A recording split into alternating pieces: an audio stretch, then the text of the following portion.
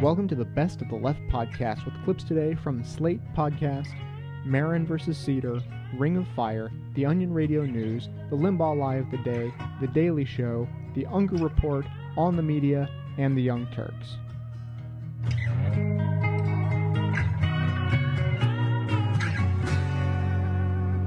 Right about now, most businesses are trying to work out how their customers are likely to respond to the recession.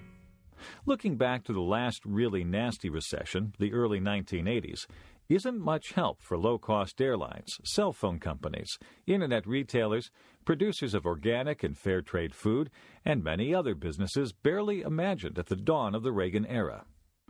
The economy has simply changed too much since then for experience to be a reliable guide. In the United Kingdom, we're blessed with tabloid newspapers to explain what's going on. Apparently, sales of aphrodisiacs are up, and so are sales of maternity dresses. Not everything slumps downward in tough times, it seems. Elle Macpherson's underwear is said to be doing well. So too is a budget store called Poundland. Some stories are frankly bizarre. The Crunch is alleged to have given a fillip to sales of cake, wooden gravestones, musicals, and feel-good films. The quality press has not resisted the temptation to join in the guessing game. My own newspaper, the Financial Times, found evidence that physiotherapists were in demand to perk up stressed investment bankers. All this speculation is an engaging diversion, but it tells us little. Even the more solid reports are often based on anecdotes. Many are simply spin or wishful thinking. I've heard a food retailer muse that fair trade branded goods are recession-proof because once people have seen the light about the importance of fair trade, they never turn back. A travel industry expert told me that the worse things get, the more people feel in need of a vacation. Perhaps he's right. I wouldn't bet on it. I doubt that these early reports will tell us much about what will happen in the trough of this recession. One of the reasons people curtail their spending is that they lose their jobs. But many economists fear that unemployment is nowhere near as high as it's going to get over the next few months. There's plenty of scope for things to worsen on that score. Economic theory tells us a little. Consumers should cut back their spending if they believe that their earning power will fall for an extended period of time. But if they believe the hard times are temporary, say a short period out of work, then they should smooth by borrowing in hard times and paying back when things pick up. Because of smoothing, consumption should not shrink as much as the economy does. That sounds reassuring, but Ray Barrell of the National Institute for Economic and Social Research, a London-based think tank, has two pieces of bad news. The first is that this is the wrong sort of recession. Because it was precipitated by a banking crisis, consumption may well fall much more dramatically. That's plausible. Consumers who want to smooth consumption can't borrow to do so. It's also what has happened during the 14 banking crises in various high-income countries that Barrell and his colleagues have studied. The second piece of bad news relates to the first. Because consumers were already borrowing heavily in the good times, both credit constraints and a long overdue realism are likely to bite all the more deeply. That, too, is a tendency Barrell finds in the data. Of course, as the lucky sellers of herbal Viagra are alleged to be discovering, when consumer spending falls, some products do well and others do very badly. Nervous retailers looking for cues might wish to pick up research from the 1990s in an article by economists Martin Browning and Thomas Crossley called Shocks, Stocks, and Socks. They find that when people are unemployed, they save money in a logical way by not buying small durables such as socks and indeed clothes in general. In the short term, people get by and save about 15% of their household budget. When they find a new job, they replace the tired old socks. Bad news for Gold Tone, good news for sellers of needles and thread.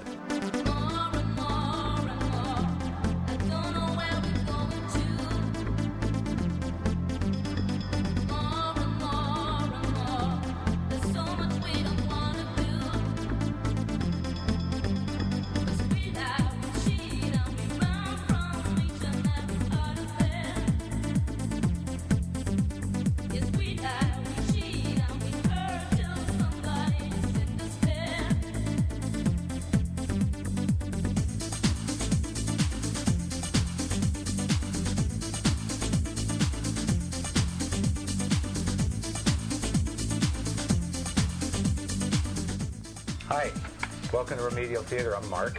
And I'm Sam. You ready? Yes. This is this will be self-explanatory. This committee is now in session. Why are you here, Big Finance? Well, frankly, we need some money. Why do you need money? Well, we're too big to fail. Why are you failing, Big Finance? It's a little bit complicated. CDOs, CLOs, CSOs, SFCDOs, SPVs, MBs, CREs. Hey, a little bit weedy, but let's just agree to say it's because we gave poor people mortgages. Oh, okay. How much do you need? 350, 400 billion? Hey, let's make it $1 trillion. Bingo! Oh, wait, we're going to need to send some people over to watch how you spend it. Oh, that may be a bit of a problem. All right. Well, we need to say we're going to send some people over to watch how you spend it. That's more like it. In fact, we'll send you a list of who we want. Oh, that would be so helpful. Thank you for being so cooperative. Anytime. This committee is adjourned.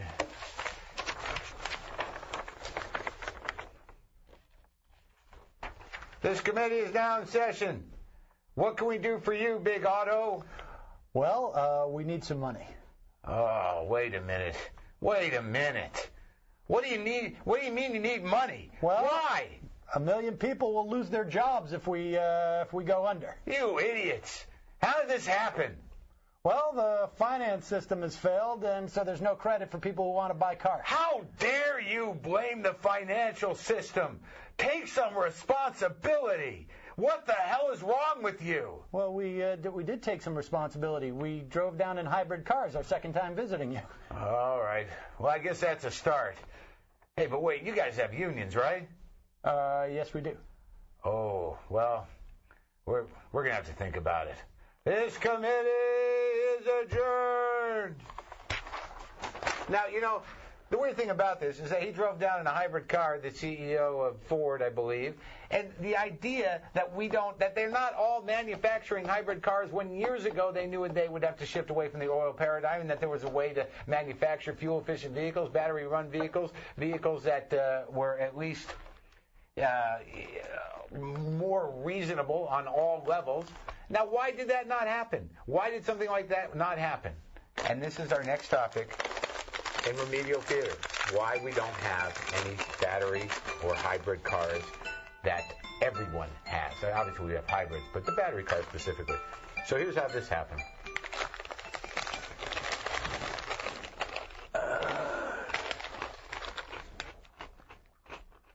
Someone knocking on my door? Oh. Hi. I haven't invited you in yet. Oh. Come on in. Yeah, hey, Mr. Big Executive, I'm down in engineering, and we got some... Oh, pretzels. Yeah, sure. Love pretzels. Yeah, we're I used down... to have pretzels when I was a little boy. Oh, that's nice. So we're down in engineering. We've got some things on the drawing board, some really exciting new plans for battery-operated vehicles, and we got some plans for some fuel-efficient vehicles, something we're going to call a hybrid. And we think it would be, you know, in the years to come, something like... We're making money on SUVs right now. You have any idea how much money I make a year? A lot. Yeah. Yeah. Well, these cars, I think if you really want to look at the future of the company, that this will be the way to do it. That if you start making fuel efficient, it's not saying... Yeah, you know, I appreciate the advice, but if I ever hear it again, you're fired. Yeah. I'll get out of here. Okay. I'll take these pretzels. In fact, Barbara, she ordered me a case of pretzels. Thank you. That was very helpful and informative. There you go, folks. That's what it's all about.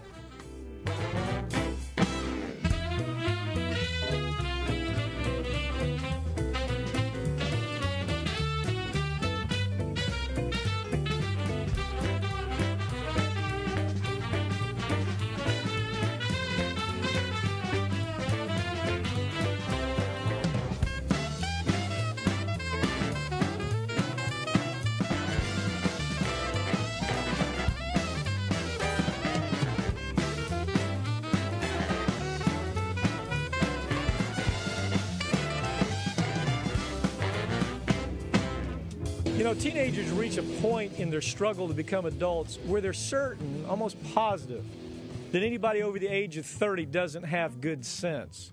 You know, as you look at these last 8 years, it's tough to disagree. It's tough to argue with that. Most teenagers have a sense that adults are leaving them a planet that's in a much bigger mess than most teenage bedrooms. They know we're leaving them a government that could best be described as an idiocracy. The grown-ups are leaving them a quality of life that's being dismantled so quickly that they'll only be able to read about prosperity in history books. In those books, I hope we tell them the truth. I hope we tell these kids the truth about our greed and our lack of honesty. I hope we have enough character to tell them about our thick-headed devotion to our failed political party ideology and our selfishness. I hope we tell those teenagers that we very often pulled the lever in our voting booths according to how much tax money we could save, or simply whether the candidate, no matter how incompetent, was Republican or Democrat. Maybe we're even going to be honest enough to tell those teenagers that we rarely took the time to understand the background about issues and about candidates. No matter whether we tell them or not, they're going to discover all that on their own. Our teenagers are going to inherit an economic crisis that's going to cost them around $450,000 per household just to pay for the pathetic stewardship by adults these last 8 years. While adults were showing lemming-like loyalty to their political parties, while we were squandering our natural resources, while we were wasting billions on a war to nowhere, the national debt clock ran out of digit spaces to fully register our adult stupidity. For our teenagers to pull out of the economic hole that we created for them, our economy would have to make giant leaps of at least 10% annual growth for decades. Historically, that's never been done. Your teenagers right now may not appreciate the significance of the economic meltdown that adults created. But most 13-year-olds already know much about what we as grown-ups have left them. They know the earth is melting. They know that more animal species are becoming extinct than any other time in modern history. They're aware that this generation of adults have done nothing to develop alternative energy sources to keep the next generation of adults alive and prosperous. These teenagers have lived through a time when religious fanaticism has overpowered science and rational thinking. They've heard all the neocon jingoism that put us here. They've lived in a world most of their lives where the presidency has been dumbed down to where leadership is not even recognizable anymore. It was adults who brought them 8 years of that kind of leadership. And even today, about 45% of adults believe that it's a good idea to give their teenagers 4 more years of that same kind of dysfunctional stewardship. So the next time you see your teenagers smirk and roll their eyes when you try to share some little slice of wisdom with them, be honest with yourself and admit for the last 8 years, adults just haven't appeared to be all that wise. Will someone please call a surgeon who can crack my ribs and repair this broken heart that sure deserted for better company? I can't accept that it's over, and I will block the door like a goalie tending the net in the third quarter of a tied game rivalry.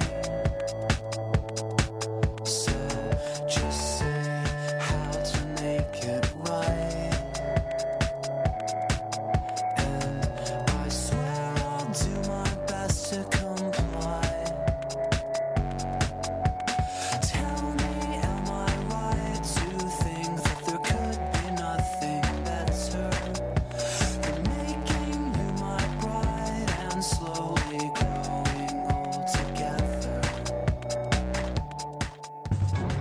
The economic crisis is traced to a bounced check for $16. It's the Onion Radio News. This is Doyle Redland reporting.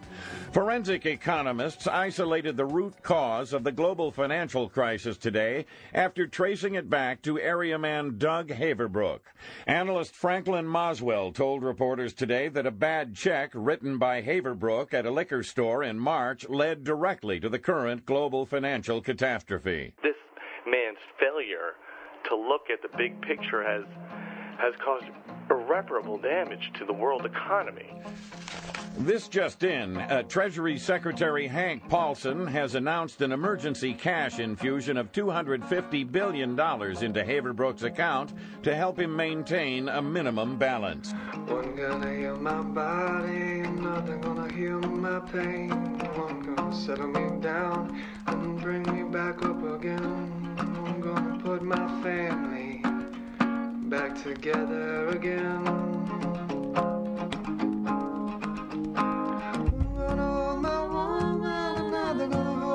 Job. One gonna help me get up, another gonna help me stop. One gonna help me talk right, one gonna lay me down to sleep.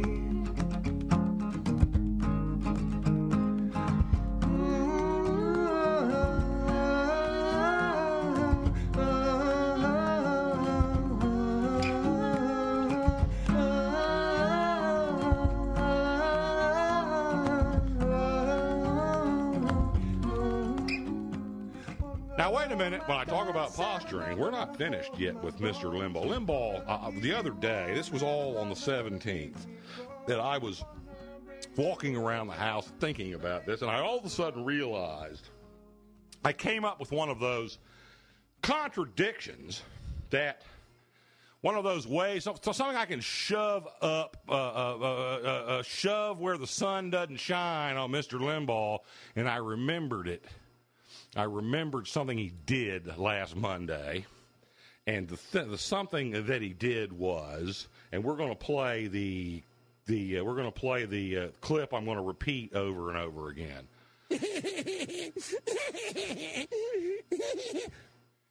Isn't that dignified? Doesn't that sound dignified of Mr. Limbaugh? That's Limbaugh imitating somebody. I don't even know who he was imitating anymore. It's the kind of thing that he does when he is snorting and sneering, because he sneers. He sneers at people who are weak. He sneers at people who are impoverished. He sneers at working people. He sneers at anybody. He sneers at people. And by the way, and let me give you an example. Now we're going to play that first one from August. This is from last August. If we open up this, I've heard this lament from the left for 30 years now that, we are 3% of the world's population and we use 25% of the world's resources. Obama's now modified that. We use 3% of we are 3% of the world's oil, but we use 25% of the world's oil. I mean, they just throw these numbers around, bandying them about. And again, we need to be punished for this. Why? We're greedy. We're selfish. We're stealing from other peoples in the world. Right. Yes, we're greedy and we're stealing from other peoples in the world. And what's he really saying? That's his reaction. That's his reaction to anybody who's weak, poor, anybody who's on the bottom, the people on the bottom. Limbaugh has one answer to the people on the bottom.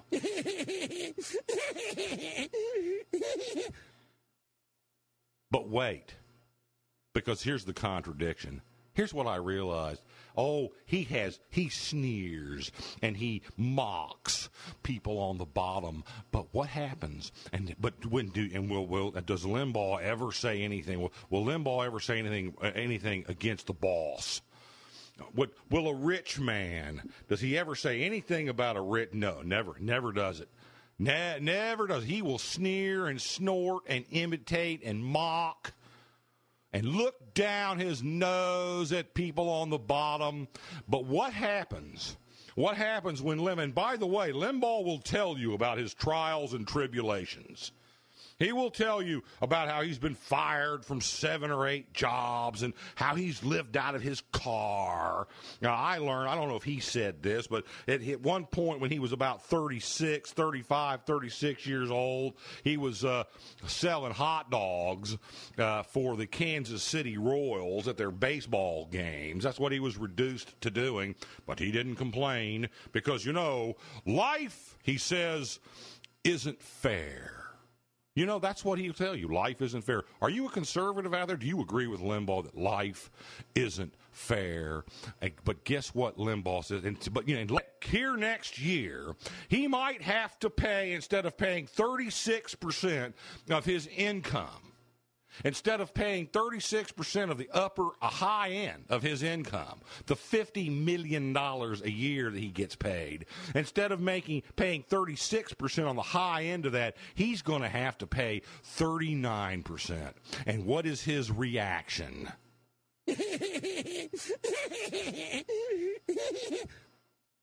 Yeah, you big crybaby. You big crybaby. Life isn't fair, Mr. Limbaugh. Yeah, tell us about it.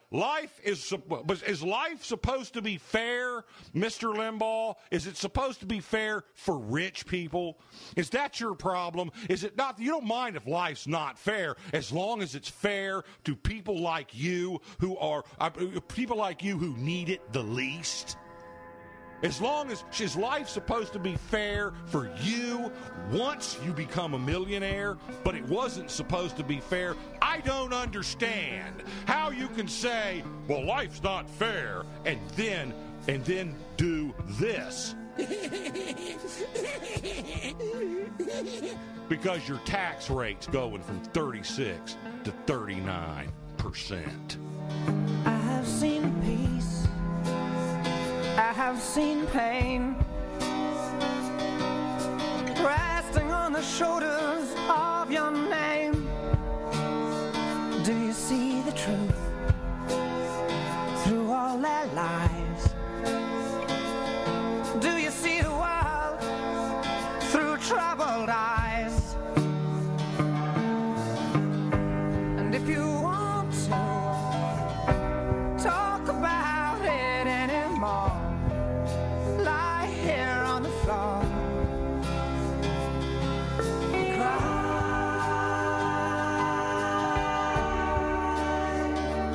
on my shoulder. I'm a friend. Of course, it's now the second Tuesday of the month, and you know what that means. It's time for our depressing news riddle. What's black and white and completely over? Give up? It's newspapers. Wow, that is depressing. Why do we keep doing this segment? Many of the nation's newspapers are on the brink of collapse. Media giant, the Tribune Company, which publishes 10 daily newspapers. The group owns the Chicago Tribune and Los Angeles Times. Now filing for bankruptcy. What about the smaller papers? How are they faring? The Rocky Mountain News has put itself up for sale. The Baltimore Sun may actually be in great, great peril. The Orange County Register, Houston Chronicle, all fell more than 10% in the last 6 months. The Newark Pedophile on its last legs. The Cincinnati Dump Accompaniment, also down. And, of course, the Minneapolis Liar. Even the gray, ultra-liberal, sodomy-loving lady that elites call the New York Times is in trouble. This week, the Times announced it would take out a $225 million mortgage on its mid-Manhattan headquarters building. This after an earlier plan to lease the structure as a jungle gym for French douchebags proved unprofitable. So, the New York Times' response to a fiscal crisis brought on by irresponsible mortgages is to take out another mortgage. Did they read their paper? But the printed word's true arch nemesis turns out to be none other than the Internet!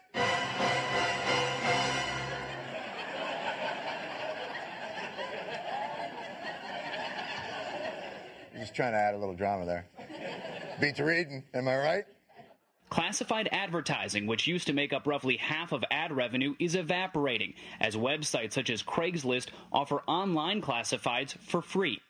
Well, and that's understandable. I mean, online ads are cheaper, they receive wider distribution, and perhaps most importantly, many newspapers still stubbornly refuse to place classified ads like 57-year-old man looking for no strings attached, female scat gangbang, please be height weight appropriate near the 2-3 subway line, and of course, as always, no freaks.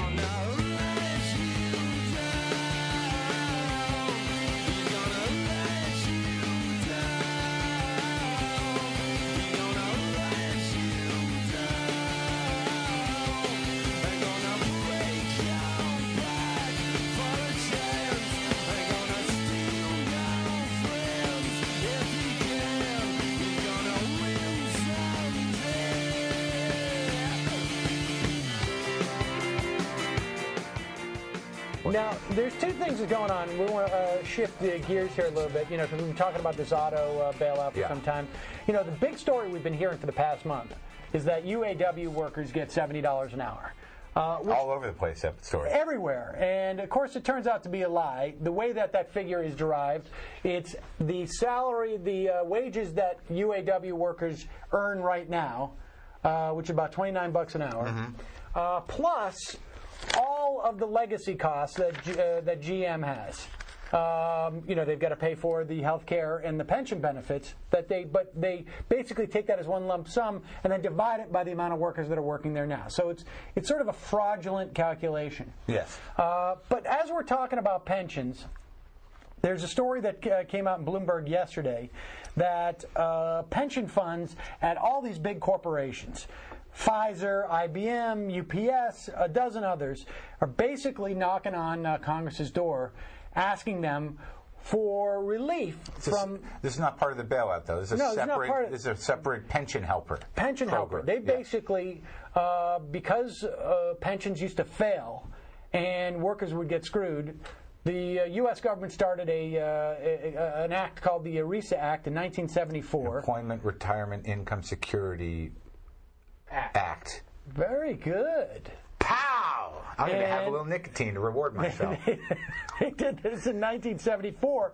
to make sure that pensions were there and that, this is a promise given to workers, make sure that they're been properly Oversight funded. and regulation. Exactly. Yes. And now these corporations basically want a break from this because, well, to explain, I think what we need to do is whip out...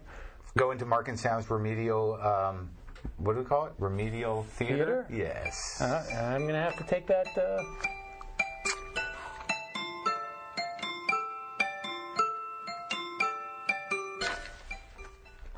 Put this down. We ready? Here we go. Okay. Hey, boss man, I want $40 an hour. We can't afford to pay you $40 an hour. Hey, look, man, I need the money. I need to save for my future, my golden years. Tell you what, we'll give you $29 an hour, and we'll give you a pension equivalent of about $400 a week, guaranteed pension after you retire. Wow, that sounds great. Let's shake on it. Okay. Hello, accountant? Yes. Great news. We're able to pay our workers $29 an hour. Wow. That is a great job. How'd you manage that? Well, we promised them a pension of $400 a week when they retire. How much do we need to save in order to do that? Well, let me see. Let me do the numbers. Tick, tick, tick, tick, tick, tick, click. Well, to be safe, you should assume only a 5% return, so you should save, click, click, click, click, click, click. That's calculated. About $5 a week. Ooh, $5 a week, that's a little steep. What if we assume a 12% return? Oh, hold on a second. Click, click, click, click. Well, that's not a very safe assumption, but that would only cost you $2 a week. That's what we're talking about. $2 it is.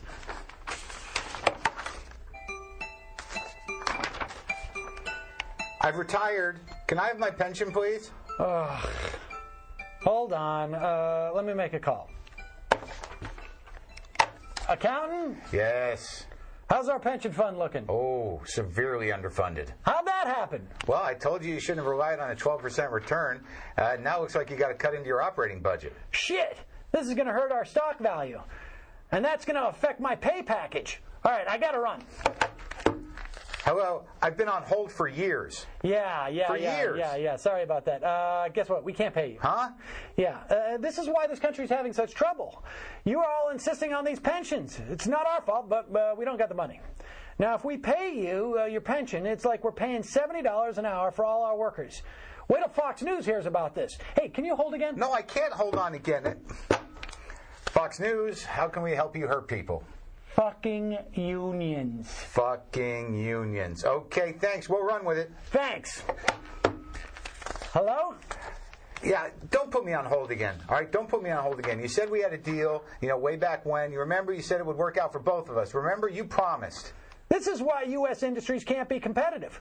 We have to take so much of our operating money to give out for your freaking pensions. Wait a second. The Employee Retirement Income Security Act of 1974 says you got to keep our pensions fully funded.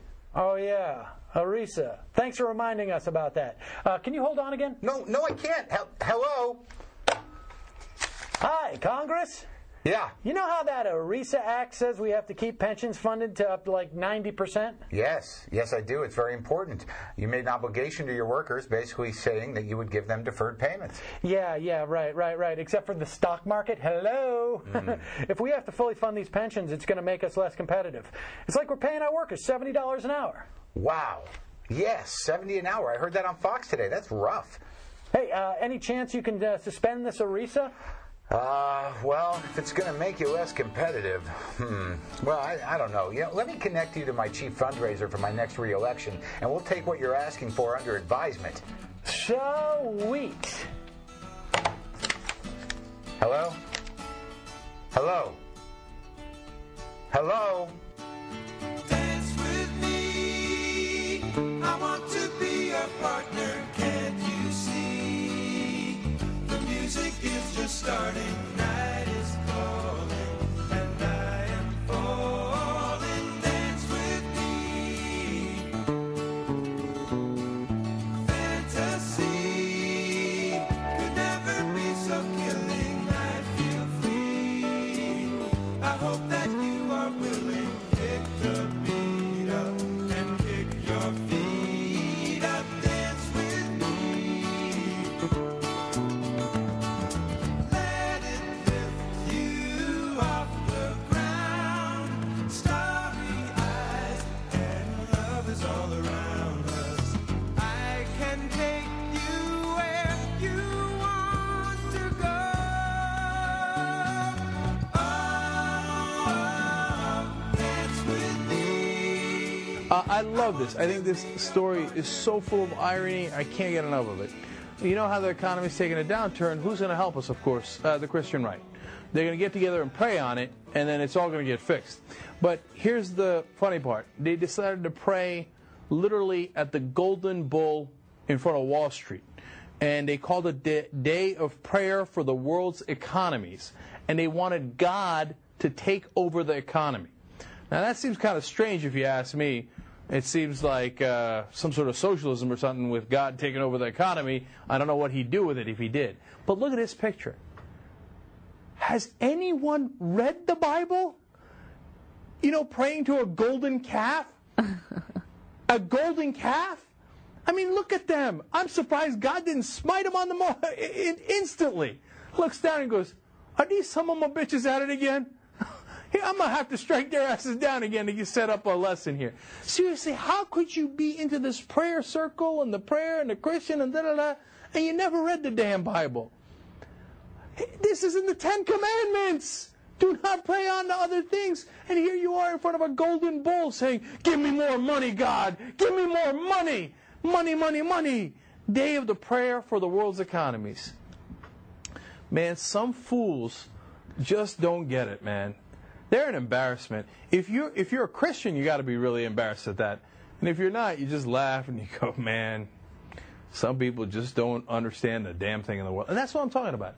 I honestly believe that I understand the Bible a hell of a lot more than 90% of Christians do. Because I bother reading a lot of it. I don't think they have. How can you miss the golden calf? It's all over the Bible.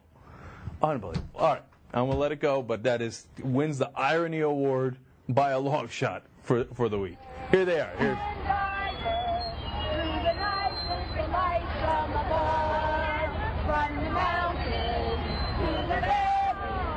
The whole time I'm watching this video, I'm thinking lightning's going to come down any second. Because if you believe in God, these guys are in a world of trouble.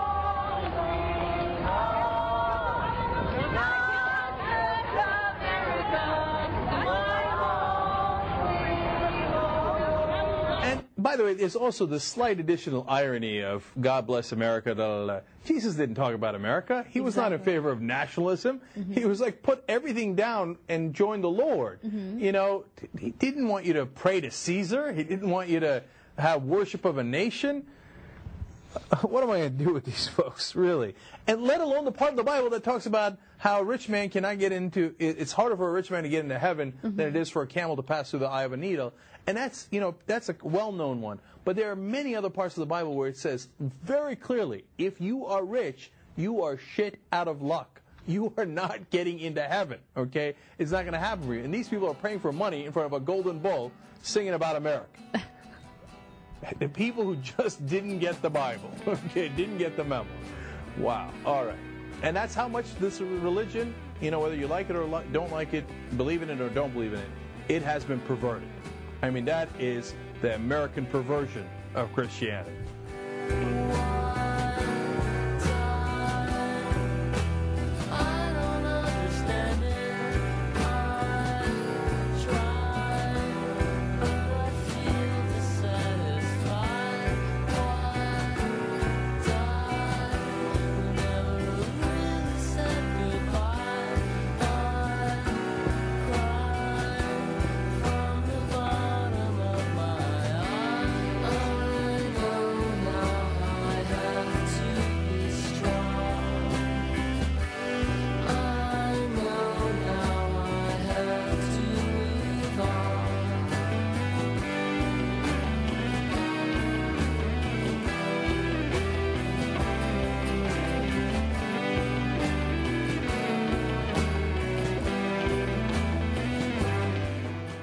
The African Union summit closed on Tuesday. Leaders who met in Egypt talked about Zimbabwe's presidential problem. They also talked about Africa's food problem. The World Bank estimates that rising food costs will create, quote, a daily struggle for more than 2 billion people and threaten to push some 100 million people into poverty. Analysts agree the problem hits Africans particularly hard. Meanwhile, aid agencies are moving tons of U.S. food aid into North Korea. The world's largest retailer, Walmart, announced it will be buying more produce from local growers in order to cut down on shipping costs. Investigators from the Food and Agriculture Organization and the UN have touched down in Pakistan to study that country's food crisis. And World Bank Group President Robert Zoellick called on G8 leaders and oil producers to act now, saying the world is entering a danger zone regarding food and energy prices. Far from fad diets and Rachel Ray, food has become the political and economic issue. Paul Roberts, author of The End of Food, is here to assess whether American journalists are ready to cover it. First, are reporters even using the right terms? What do we mean when we say food crisis? The most immediate definition is that prices are a lot higher than they were even a year ago. In places where they're spending, 70 and 80% of their household dollars on food, a doubling and tripling of the price of rice and corn and wheat is disastrous. Kind of more broadly, we've got issues of populations that aren't just getting bigger but are wealthy enough to eat more meat, which, because it's so resource intensive, geometrically increases the demand for grain. You throw in a drought in Australia, poor crop in Canada, and on top of that, you throw in, the new demand for biofuels, and you really have this perfect storm that really caught the world by surprise, or at least the Western world, where we kind of thought hunger had been taken care of. Now, before I make the decision for all of the media to allocate more resources at a time of dramatic retrenchment in the news business, tell me how critical is the crisis? Is this a transitory event, or is this an issue that is likely to bedevil the world for the foreseeable future? I think it is a long-term and a very complex problem. It's not going to be resolved soon. It's not going to resolve itself by some, market magic. And I think that it's going to become, in terms of a journalistic discipline, it's going to become the beat of the future. So we're going to have a long time to perfect our skills reporting on this. Periodically, we'll see food safety stories in the U.S. press, and we occasionally see coverage of genetically modified foods. But at least until recently, you just had never seen anything to do with the food supply. Is there any infrastructure in the media for covering the economy of food? There isn't really a level of expertise or a discipline that centers on food. To the extent that food is covered in the media, it's primarily about kind of in the Martha Stewart vein. It's about cooking shows, it's diet, it's nutrition. Food safety, of course, in the past 2 years has become an issue, and there's been sort of a surge in the development of expertise among journalists and a lot of good writing, finally, about food safety.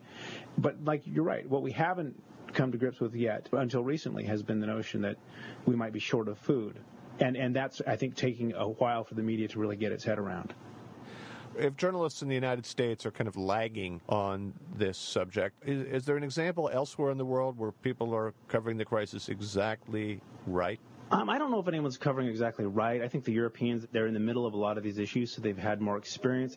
Regardless of whether you're in Europe or the U.S., the media really, its sort of experience in terms of reporting on food crises has been focusing on regional food crises. It's sub-Saharan Africa. Back in the 70s, it was India. So those were local dysfunction. It was bad policy. It was corruption. And what's new, very new and significant about the current crisis is that it's global. It's affecting everyone, although not to the same degree.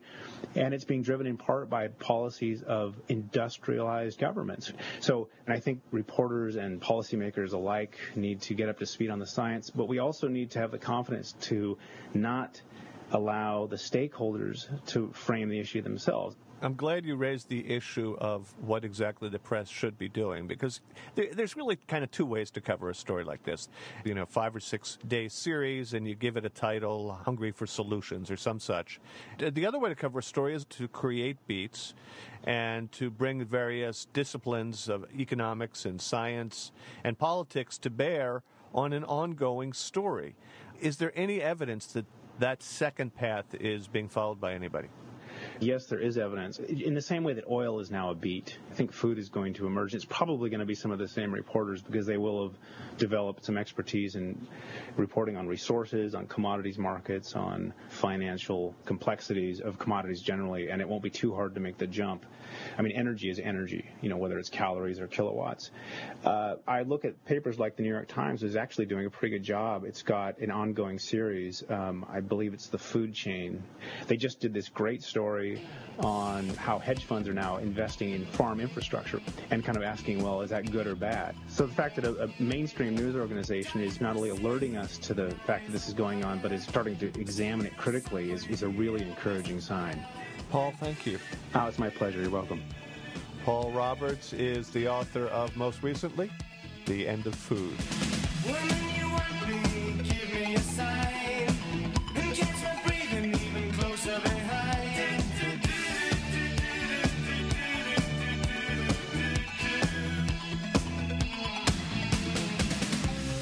Touch with the ground, I'm on the hunt, I'm after you.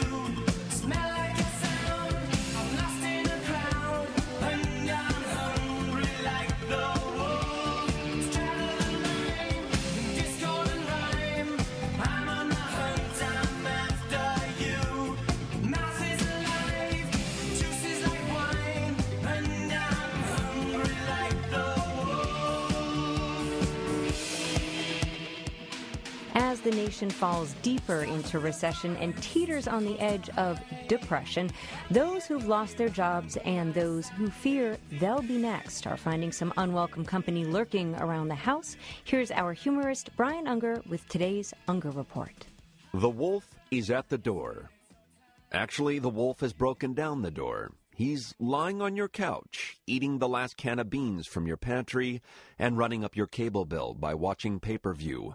Worst of all, he's shedding. But who is the wolf who's intruded into your life? Well, let's start with the leader of the pack. It could be your president, your governor, your mayor. But most likely the wolf on your couch is a senior executive from a company that just announced it's shutting down a plant, closing an office, or laying off workers. Not content with that, he's now eating your lunch. The people who run this country and the people who run the companies that keep this country running have failed us as leaders. They can't even figure out the navigation system in their Maserati. They forgot, while they were lining their pockets, that the workers who were producing their wealth deserved a little of it too. And now that things have gone south, why is it that accountability means that the guy on the assembly line or in the back room or the storeroom floor gets the axe, and the executives responsible just get to cover their own axes? Ordinary Americans get angry when a wolf is eating their lunch, and ordinary Americans have a strong sense of right and wrong and of justice.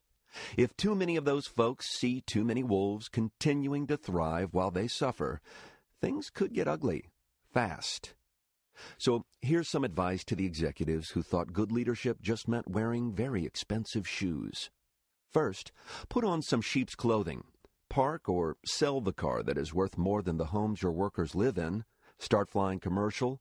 Cut your salary and bonuses from 700 times what your average worker makes to maybe 10. Learn to be contrite.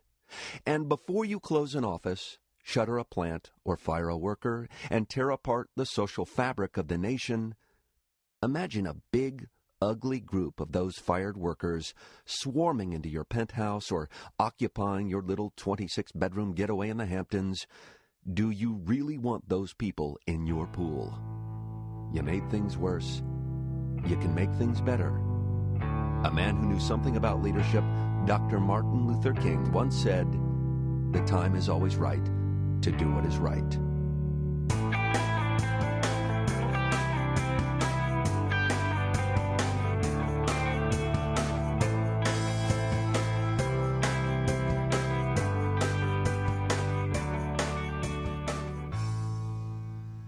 Thanks for listening, everybody, and thanks for hanging in with us as we continue our choppy and uncertain schedule, as we will continue to do through the rest of the year. And I'm sure you understand the reasons for that. So thanks for your patience, and enough said about that. Again, I just wanted to mention about the Polar Bear Plunge fundraiser that I'll be taking part in the beginning of January. Again, this is basically the same idea as a fun run or a Walk for the Cure type of event, where we get sponsors and pledges to support us in our crazy activity. Instead of us doing a 5K run, we only run 20 yards or so, but we end up in the freezing cold water of the Chesapeake Bay in the middle of January. So that is our big event that we use at my nonprofit organization, the Chesapeake Climate Action Network, to raise money for the work that we do each year. And, so we've been doing great work in the states of Maryland, D.C., and Virginia. And, maybe you think if you're not in that region that our work doesn't affect you, and so you wouldn't be so inclined to support it. But keep this in mind. Being right next to Washington, D.C., we have unprecedented easy access to the national government, obviously. So just as a quick example, about a week ago, the big three car manufacturers were here for their little chat with Congress, talking about the bailout for the car companies, and our response to that was to get about 25 hybrid car owners to join us down in front of the Capitol and drive in circles and basically put on a hybrid car parade. And it was obviously just a media stunt to get the media out there and get our message across. And it totally worked, by the way. We had about 15 media outlets, including major television networks, all on down the line. And basically our message was, if we're going to be giving any federal tax dollars to the big three car companies to bail them out, then not only do they need to get serious about improving the fuel efficiency of their cars and really change the way that they've been doing things, but they need to stop suing the states in the country that have passed clean cars bills, insisting that cars in their states have higher fuel efficiency than the federal standard.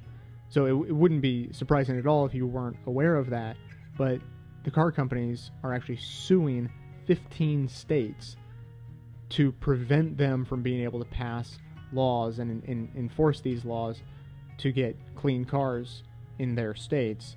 And obviously for Detroit to be saying that they're rededicating themselves to the green movement and they're going to start making these great hybrid and electric and fuel cell cars, while at the same time continuing to sue these states over that exact issue, just doesn't make sense. So, our little nonprofit that works just in our region actually reached out and made a big impact and caught the attention of the media for this national issue. So that being said, maybe that'll encourage you a little bit to help support the work we do and support me freezing my ass off, jumping into freezing cold water to support the work of my office. All you have to do is go to the website, bestoftheleft.com, and you'll see right at the top of the homepage, you'll see the details about the fundraiser, as well as a little video from last year's plunge that I happened to produce myself. I shot the video and then edited it all together afterwards. So that's fun. It'll give you an idea of what the event's like and how much fun it is and what a great cause it is. And that is that. And that is it for today. So coming to you from inside the Beltway, yet outside the border and conventional wisdom of Washington, D.C., my name's Jay, and this has been the Best of the Left podcast, coming to you from bestoftheleft.com. Thought now black and white, 'cause you took apart a picture that wasn't right. Pitch burning on a shining sheet, the only maker that you wanna meet. A dying man in a living room, no shadow bases to fall. Will take you out any open door. This is not my life, it's just a fond farewell to a friend.